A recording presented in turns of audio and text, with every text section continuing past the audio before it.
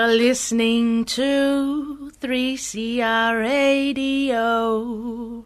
You're in Your Face on 3CR with James. On today's show, we chat with filmmakers Caroline Layt and Kathy Sport. 3CR. Well, in 2018, the LGBTIQ inclusive Rainbow Beach stairs at Rainbow Beach in Queensland were painted with graffiti, sparking divisions within the local community. Caroline Layt is a journalist and filmmaker whose documentary explores the controversial events that unfolded, and I spoke with her this week. So the stairs, they were painted by Team Rainbow, who's a fully inclusive sporting organisation, and that was done in conjunction with the 2018 Gold Coast Commonwealth Games Pride House. So it was fantastic that they got the funding from the Palaszczuk government to do all that. And, so they painted those stairs. Unfortunately, someone's come in and graffitied them, and then the message got lost as the town became aware of the stairs, and they became a bit of a showpiece for people to go visit. So, that's where it sort of got to. So the local media was sort of covering it, more the graffiti angle, which the graffiti tag was "How Good Is Living," and they sort of erased the Team Rainbow message. So my documentary was sort of covering that, and a little bit of an injustice that I thought that Team Rainbow was totally erased. So was there homophobia behind the defacing? Well, the actual person who did the graffiti was lesbian lady, so she said the message for her was more about, she had a partner who had cancer and died from cancer, so it was more about supporting that. But and then there was some conflicting between the local businesses that were aligned with Team Rainbow and the businesses that were aligned with Rainbow Beach Tourism and Commerce. So it sort of there became sort of a divisive line between that. To what extent did this issue kind of take on a life of its own? Well, I think there was a fair bit of hostility from the Rainbow Beach Commerce and Tourism. They sort of didn't want to include Team Rainbow or give affirmation that they actually had permission to paint the stairs. So the councillor said, yes, go and paint them, that's a great idea. And Anne-Marie Laversgrim, who was the team secretary president, had copies of those emails. And they basically backtracked and said, well, we didn't give permission, when there was email trail that said, yes, we did. And so I think that's where, so then therefore it became a subject matter where they didn't have permission. Also the people who graffitied the "How Good Is Living" message on there also didn't have permission. So it became sort of a little bit of a war on the fact that neither had permission, even though Team Rainbow did get permission via email. And it just sort of snowballed into the fact that and then the local media was supporting the "How Good Is Living" message and the graffiti tag. So then the whole Team Rainbow message was just erased. So, and that was in affirmation of the Gold Coast, Commonwealth Games Pride House. So, so that all got erased, and then local people were saying, well, we don't want a legacy to the Gold Coast Commonwealth Games. That's not a local issue for us, So it was, it was quite, as I said, what was a simple process became quite complex in nature. And very convoluted. It sounds like it got highly politicised if the local council was involved. Yes, they were. And look, I was 1 hour away from interviewing that local councillor, Mark McDonald, and he was told by council not to be interviewed by me. And then I sent them off a lot of questions, and they basically didn't answer those questions at all. So I never really got a right response. But in saying that, council down the track, they put out a survey, and the local people just wanted Rainbow Beach, Queensland put on the stairs, and that seemed to be a good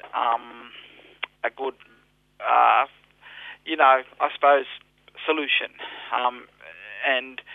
But for me, I wanted Team Rainbow recognised because they did the work. They got the artists up from the Gold Coast to do it because none of the local artists would paint it.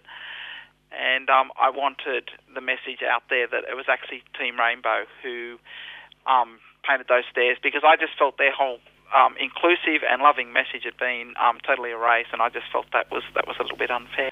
3CR. Look, the local press were quite on board at first, and then it sort of all just turned sort of on a dime, and then it sort of changed, became a little bit divisive and a little bit I don't want to say nasty, but a little bit competing interests, I suppose. It sounds totally toxic. To what extent was this debate a hangover from the marriage equality debate, which of course was 2017, culminating in the vote?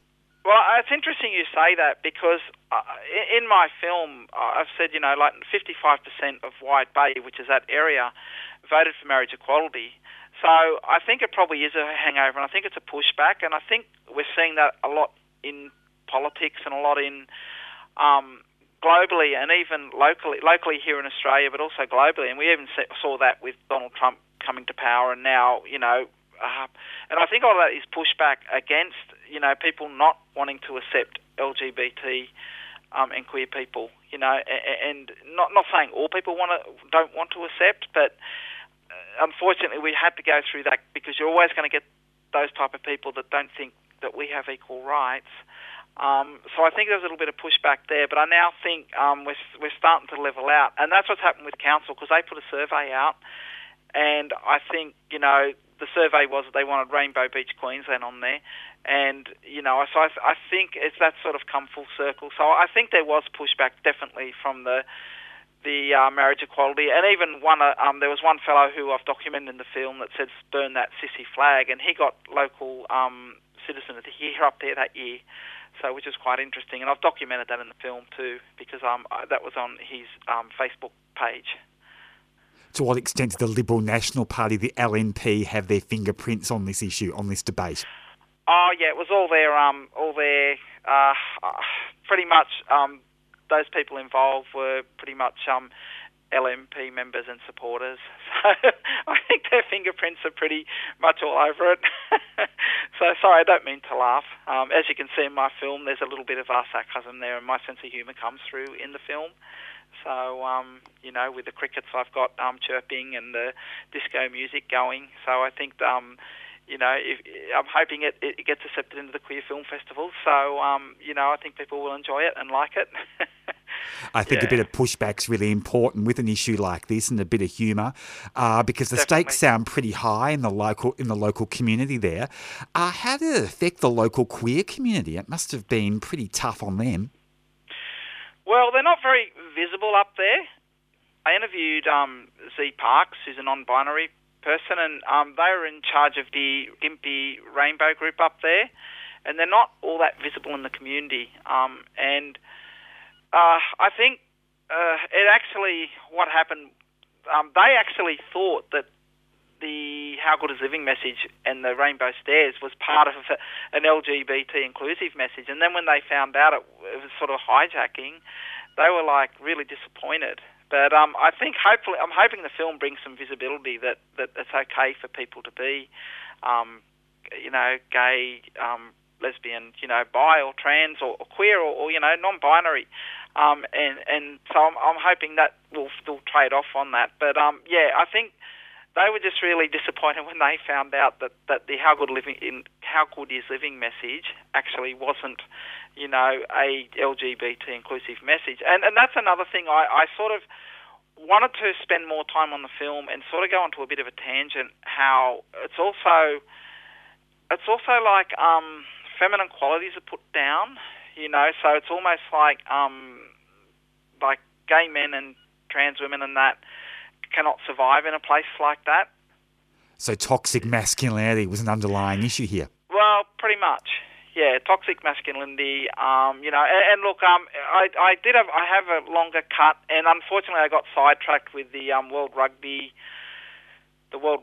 ban, because as you know, I'm a former trans woman rugby player. I won't go on to that, but got hijacked a little bit with that when that all came out when I was sort of finishing off. So I probably would like to do a follow-up, but maybe not so much with the Rainbow Stairs, of course, we mentioned, but more in regional areas and how femininity and how people still in this day and age have to know their place. So by those people's rhetoric, not by, ours.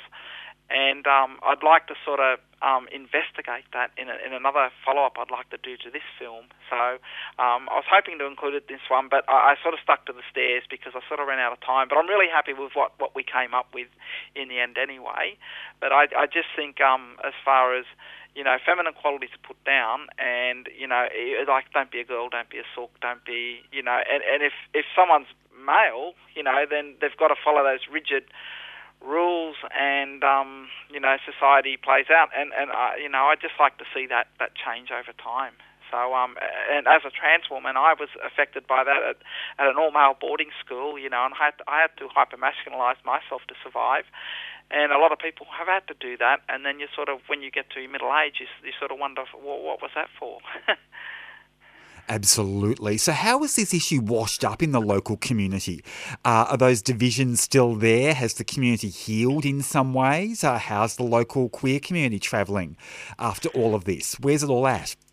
I think the local community, it's probably still divided.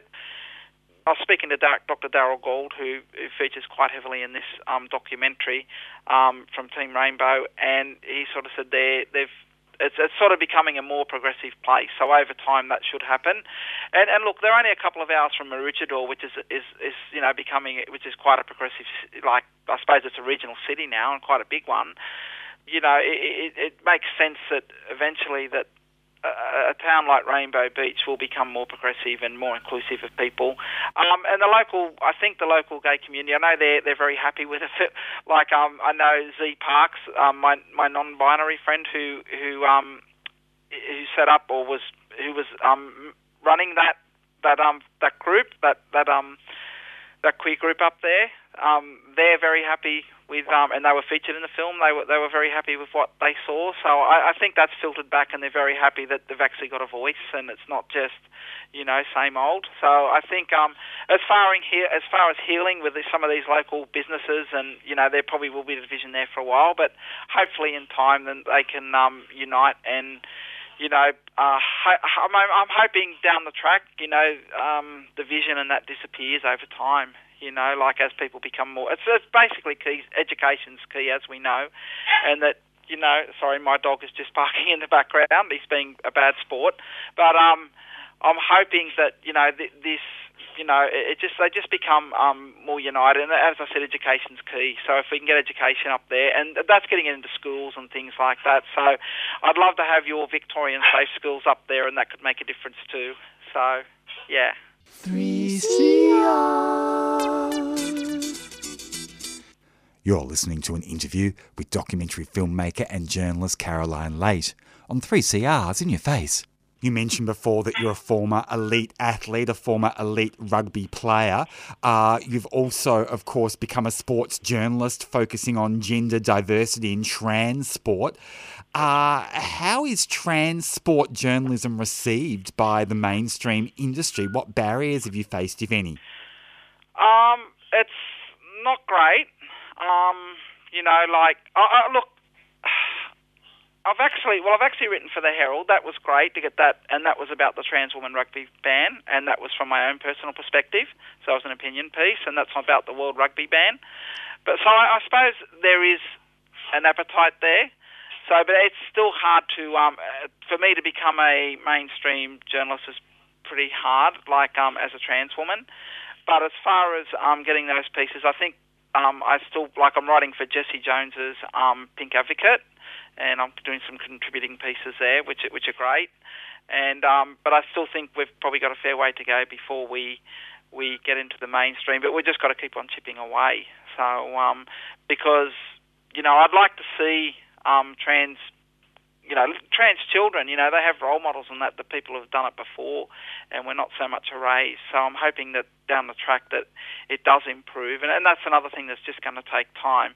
So it's not great, but it's getting better slowly as we get more visibility and people like myself. So if any trans people out there want to become journalists, I'd say do it because it's well worth the effort. And I think down the track, I'm hoping that one day we're just seen as normal people by people on the probably conservative side of politics.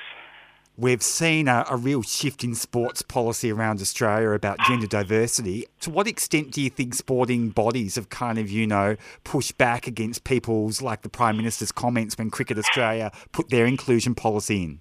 Oh, I think, the sporting bodies pushing back against Morrison and his comments is fantastic, because I think a lot of these sporting bodies see trans people as people, and we're not the ideology that people talk about trans rights and this and that. They tend to talk about us as ideologies and things like that, but we're actually people first. So I think the sporting pushback has been great against people like Morrison and people who have a similar mindset of not including us. So I'm hoping that down the track that trans people can just play, and it's not a problem.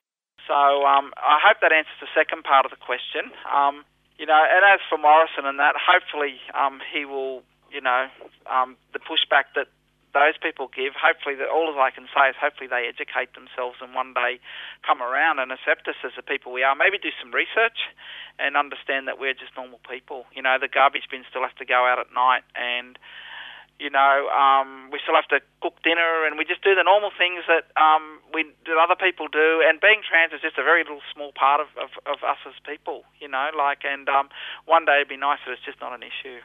So I hope that answers that question. Absolutely. Caroline Layt, it's always a great pleasure chatting with you on 3CR. Thank you so much.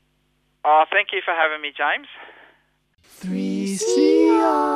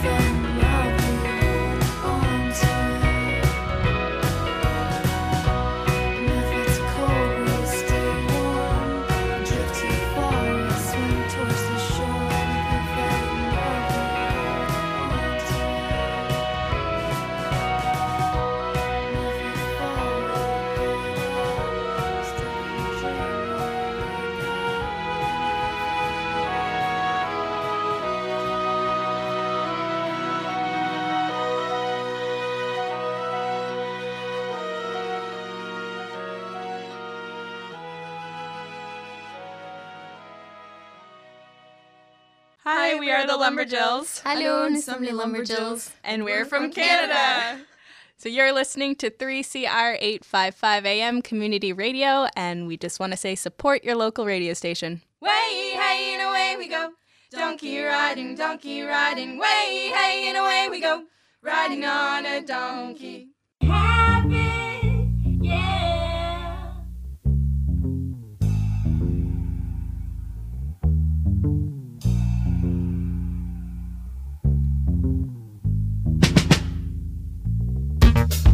First one's a fool, who'll be the fool now? Who's gonna get in line? First one to go, first one to put the way. Let's go to moonlight. Then they will never find. Let's go alone, free from the mother mind. Come on, alone, alone, alone, alone, alone. Jump on it.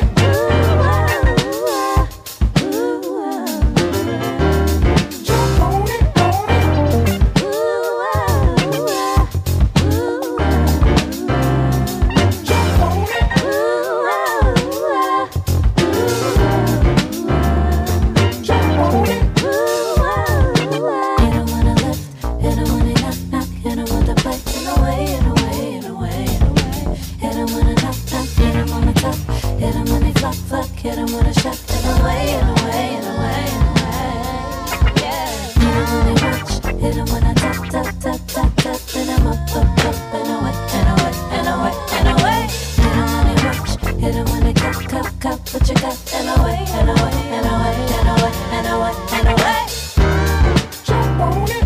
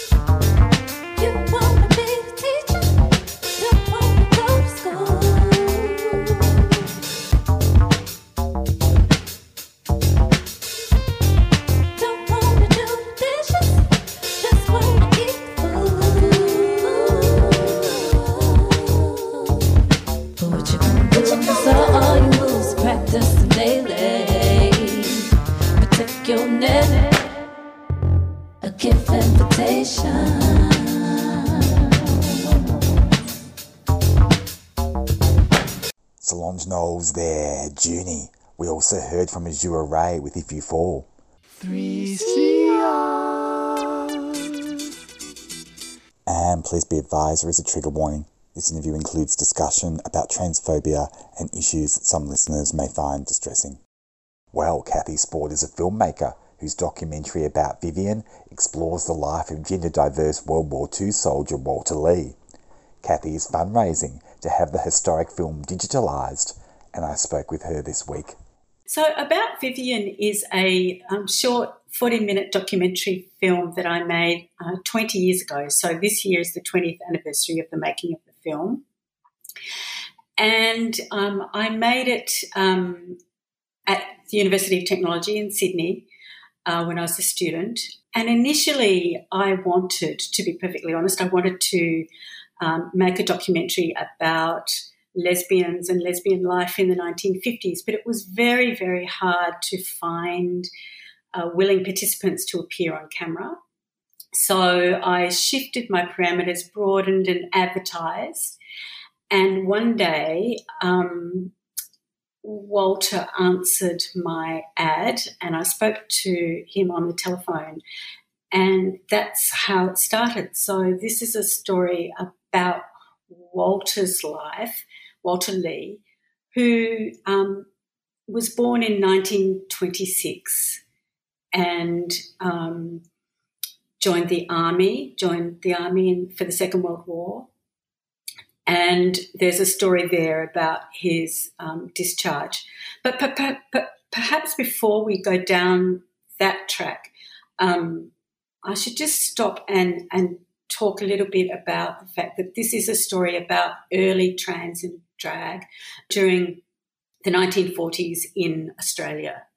Obviously, I made this film 20 years ago, and our understanding about transsexuality, even sexuality and drag as well was different to how it is in the present day. So I was learning, and Walter was my teacher around drag and transsexuality 20 years ago. And so now a trans person might identify and use specific pronouns such as he, she, they. Back 20 years ago, those kind of that type of language wasn't used, and Walter introduced himself as he to me, and throughout the making of the film, the pronouns that we used reflected the time of 20 years ago. So when I talk about this film, I tend to use the historical language and the historical pronouns rather than the present day, because when I met Walter, that's how he introduced himself and that's how he identified, even though there were times in his life when he was Vivien. But I met him as Walter. He was 73 when I met him, and he passed away in 2005, so he would have been 94 this year. So I guess there's a moment of reflection there about how things have changed over the last 20 years since I made this film, and also then to respect the history that Walter and Vivien lived during the 1940s, when Walter was coming into his sexuality and discovering his identity and as Vivien. I hope that explains a little bit about why I'm a bit self-aware and self-conscious about the present day use and the way we talk about transsexuality, and then how I talked about it 20 years ago when I made a film, and then how trans was understood and talked about in the 1940s. So there's a real sort of trajectory there about how things have changed over time. And I guess I want to be respectful of the history, but also I want to just honour the making of the film and what was happening at that time.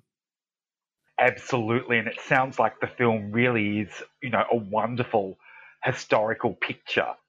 Yeah, well, in fact, the film, it is a short film, and so I just selected the early days, so the war years, and then the story about coming into his or discovering Vivien, being called Vivien, and then the consequences of of being thrown out of home when his mother discovered the picture in the newspaper. Yes, tell us about Vivien's story and what happened in the 40s. So I was just reminding myself back in the 40s,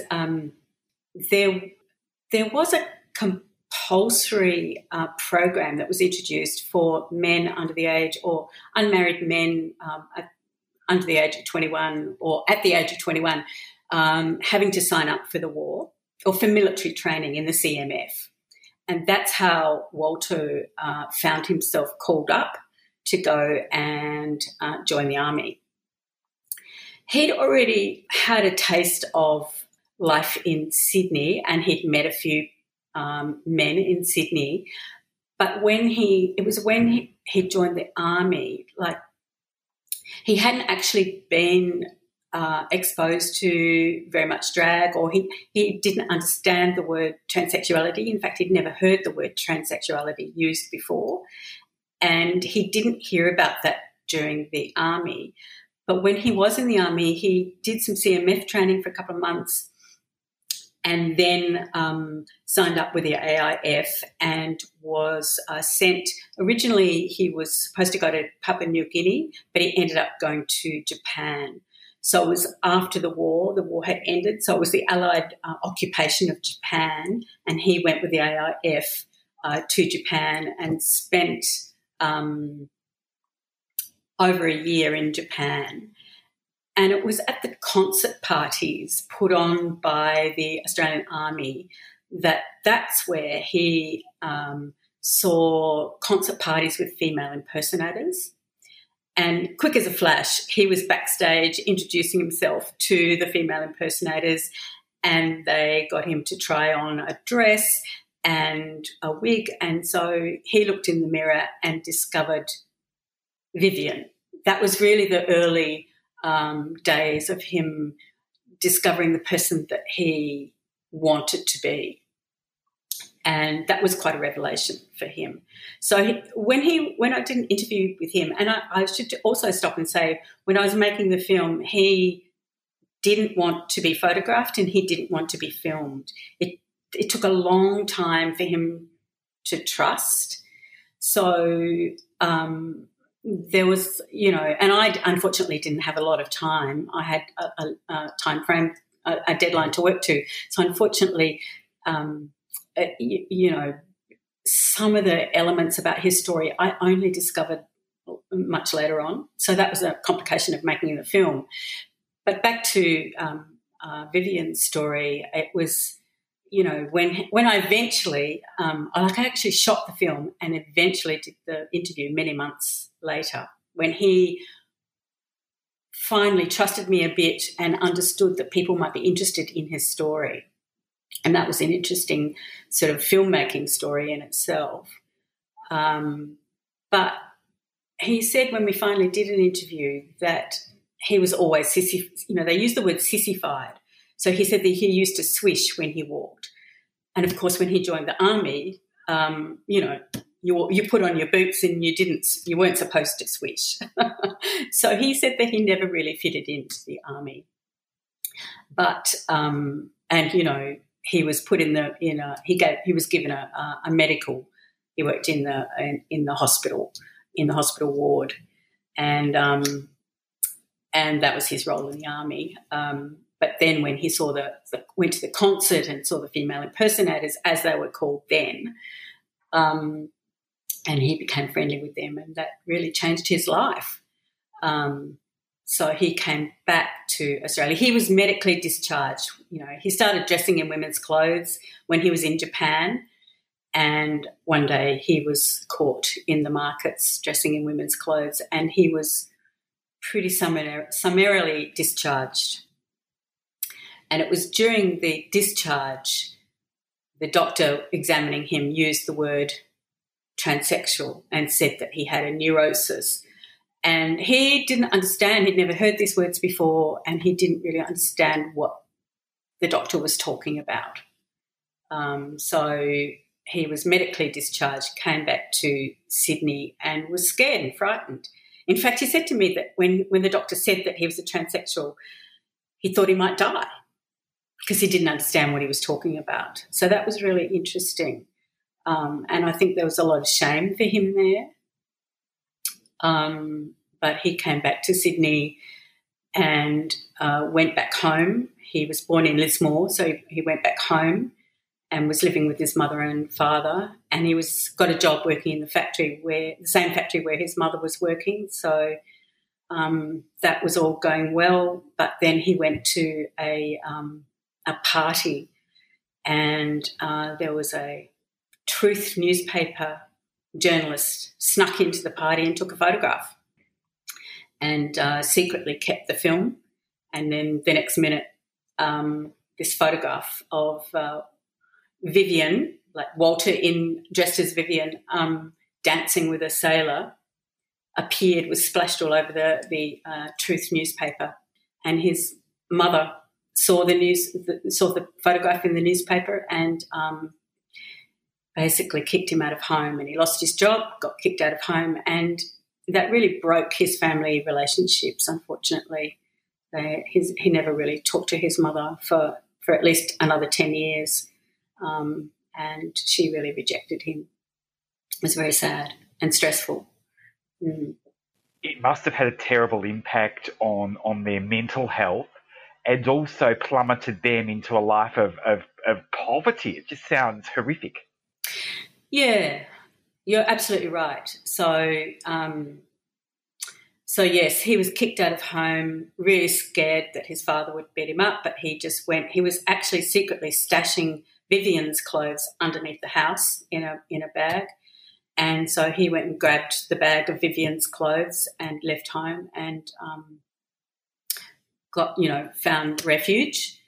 And really, because he lost his job and was homeless, he really didn't know what to do. So he found his way to Sydney. And one of the things that I sadly was really unable to cover in the documentary, because it was really, as I said, it was a short documentary, and it took a very, very long time for Walter Vivien to tell me all of the story.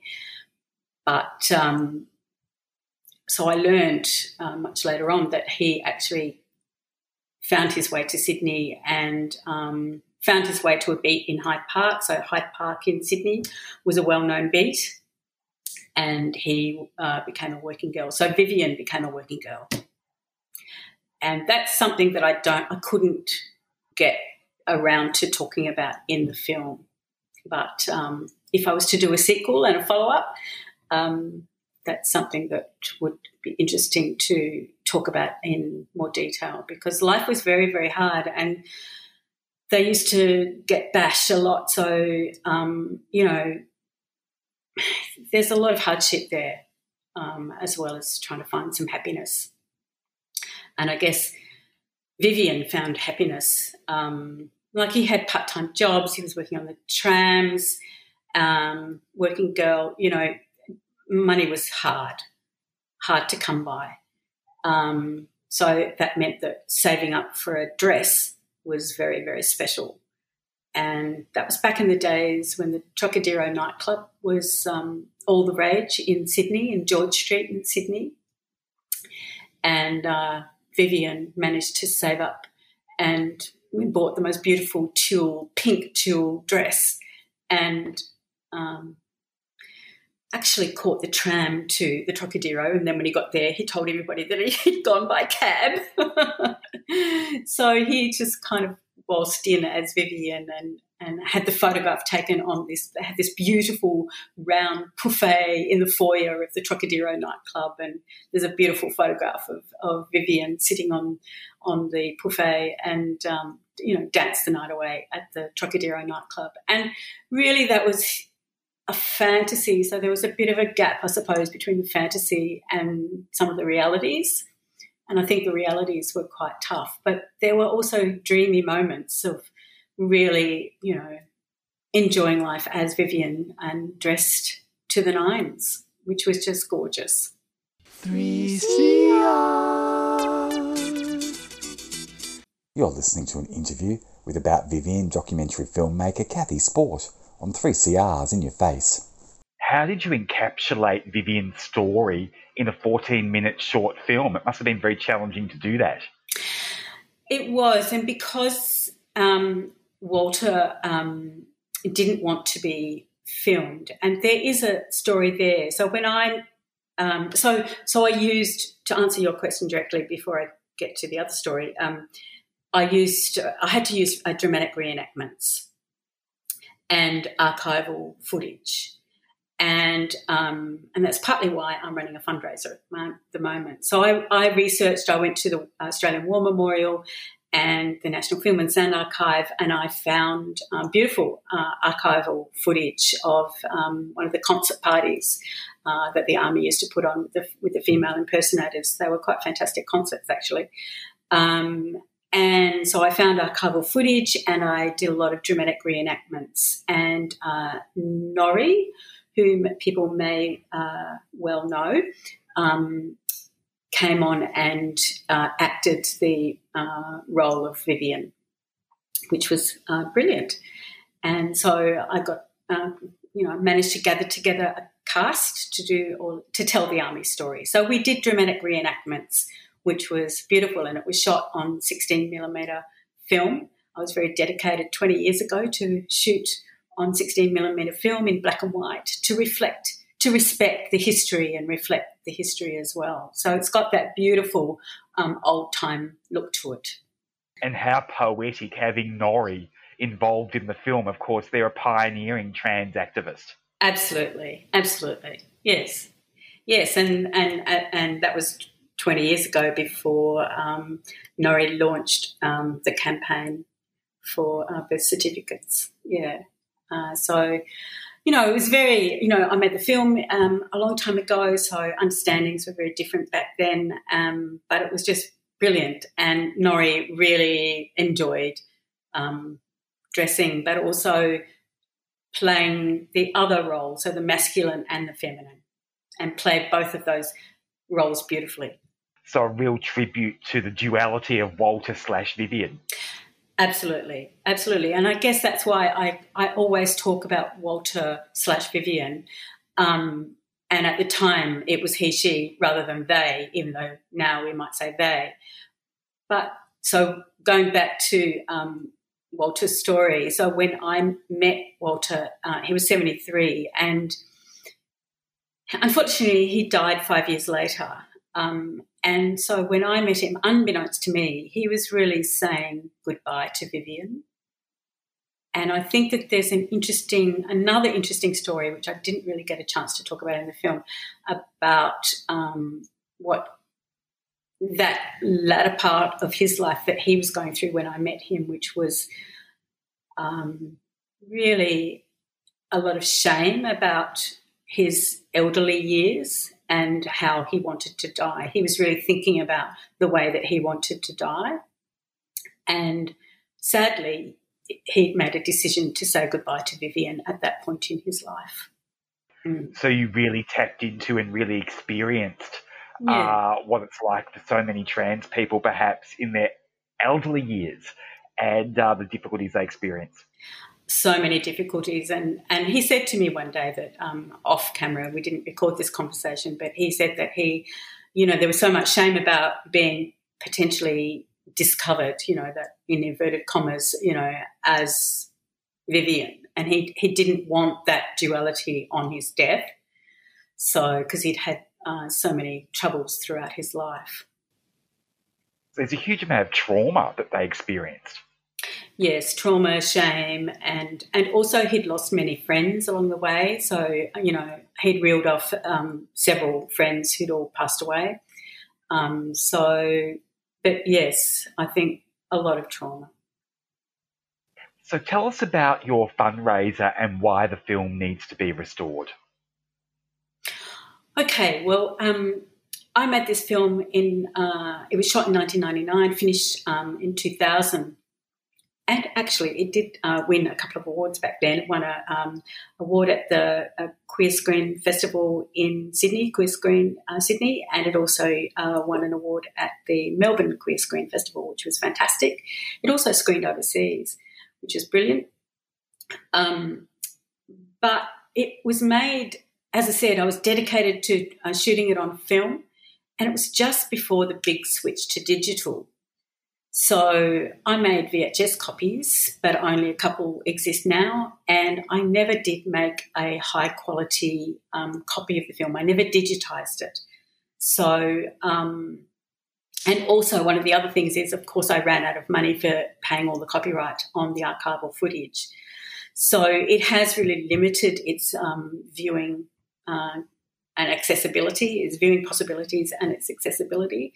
So for those reasons, it's just kind of sat on the back burner in a bit of a too hard basket. But now I've realised that people might be interested in the film, and also things have really changed over time. So now I can see that what's happened is I think that historical value does come around, but also our interest in early trans stories has really grown over time. So I think now there's a possibility of reaching new audiences, which would be absolutely brilliant. Absolutely. It's a wonderfully historical film, And it sounds like it really needs to be screened in film festivals, especially queer film festivals. Yes, and I actually have, funny you should mention that, I have actually just approached Queer Screen and the Melbourne Queer Screen festivals to ask if they might be interested in the retrospective. Fantastic. So if people actually want to make a donation and help restore this wonderfully historic documentary, what can they do? They can head over to the Pozible platform. If people haven't heard about Pozible, it's Pozible, and they've got a brilliant platform for arts and film and video fundraising, fundraising schemes or programs, campaigns. So just head over to Pozible. You can even do it on your mobile phone. And hit explore and search in the film and video, or just type in about Vivien Restoration Campaign, and you'll find it there. I haven't been able to make a dedicated website for it, so people just can see all of the information there, and a little snippet from the film is there on the Pozible page. Kathy, it's a wonderful film. It really does need to be restored. It's got huge historical influence. There can't be many documentaries like it in the world. Thank you so much for talking to me today on 3CR. It's a pleasure. 3CR.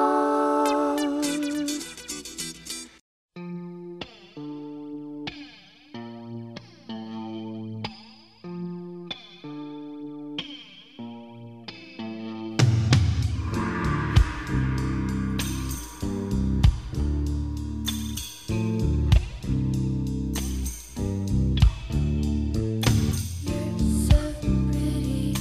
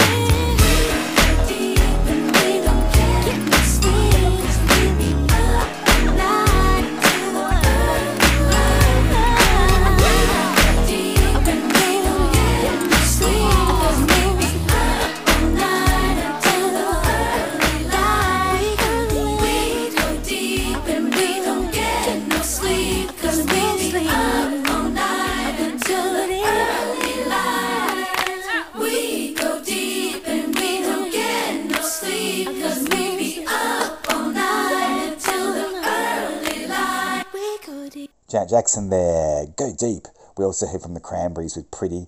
I'm out of here. Jacob's up next with a Friday rave. Taking us out as Newton with Sky High. We'll catch you next week on In Your Face.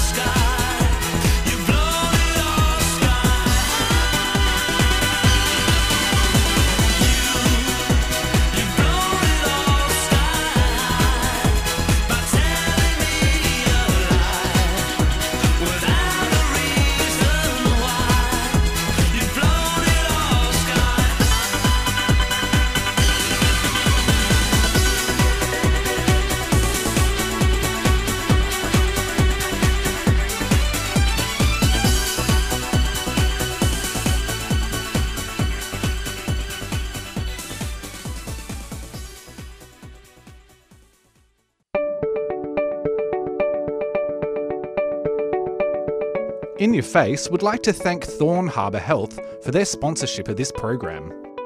Thorn Harbour Health envisions a healthy future for our gender, sex and sexuality diverse communities, a future without HIV, and a future where all people live with dignity and respect. To find out more, search Thorn Harbour Health on your search engine or Facebook.